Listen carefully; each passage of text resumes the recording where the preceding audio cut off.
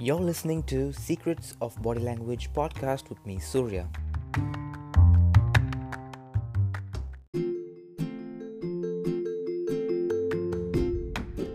Hello and welcome everybody to this podcast. Today, we will be talking about the basics of body language and why it is so important in our daily lives. First of all, what does body language mean exactly? Body language is also referred to as non-verbal communication. So it is a means of transmitting information just like the spoken word, except it is achieved through facial expressions, gestures, touching that is haptics, physical movements that is kinesics, posture, and even the tone, timbre, and volume of an individual's voice.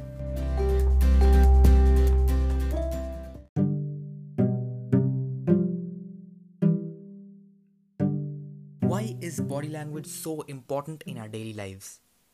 Non-verbal behaviors comprise approximately 60 to 65% of all interpersonal communication, and during lovemaking can constitute 100% of communication between the partners. Non-verbal communication can reveal a person's true thoughts, feelings, and intentions because people are not always aware that they are communicating non-verbally. Body language is often more honest than an individual's verbal pronouncements, which are consciously crafted to accomplish the speaker's objectives.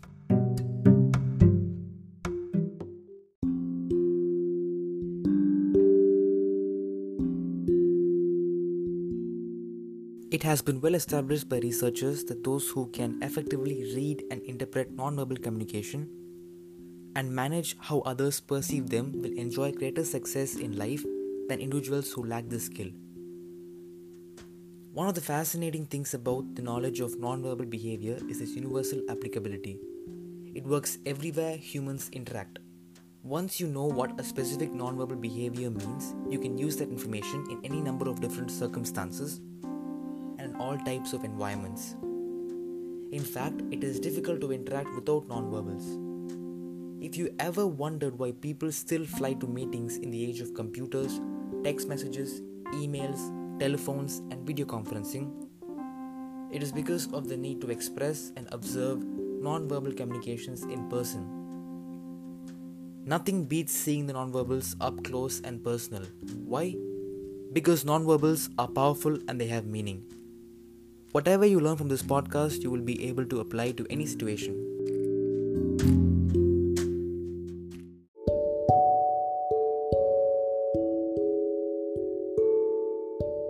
A memorable example of how body language can sometimes be more truthful than verbal language involved the rape of a young woman on the Parker Indian Reservation in Arizona.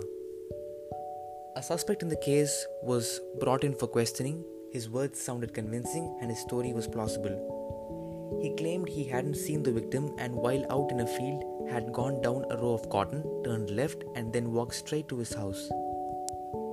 The FBI agents saw that as he told the story about turning left and going home, his hand gestured to his right, which was exactly the direction that led to the crime scene.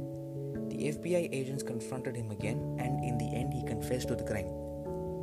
This is one of the many examples of the FBI cases which have been solved with the help of body language or non-verbal behaviors. In the upcoming episodes, we will look into each body language behavior and what they mean.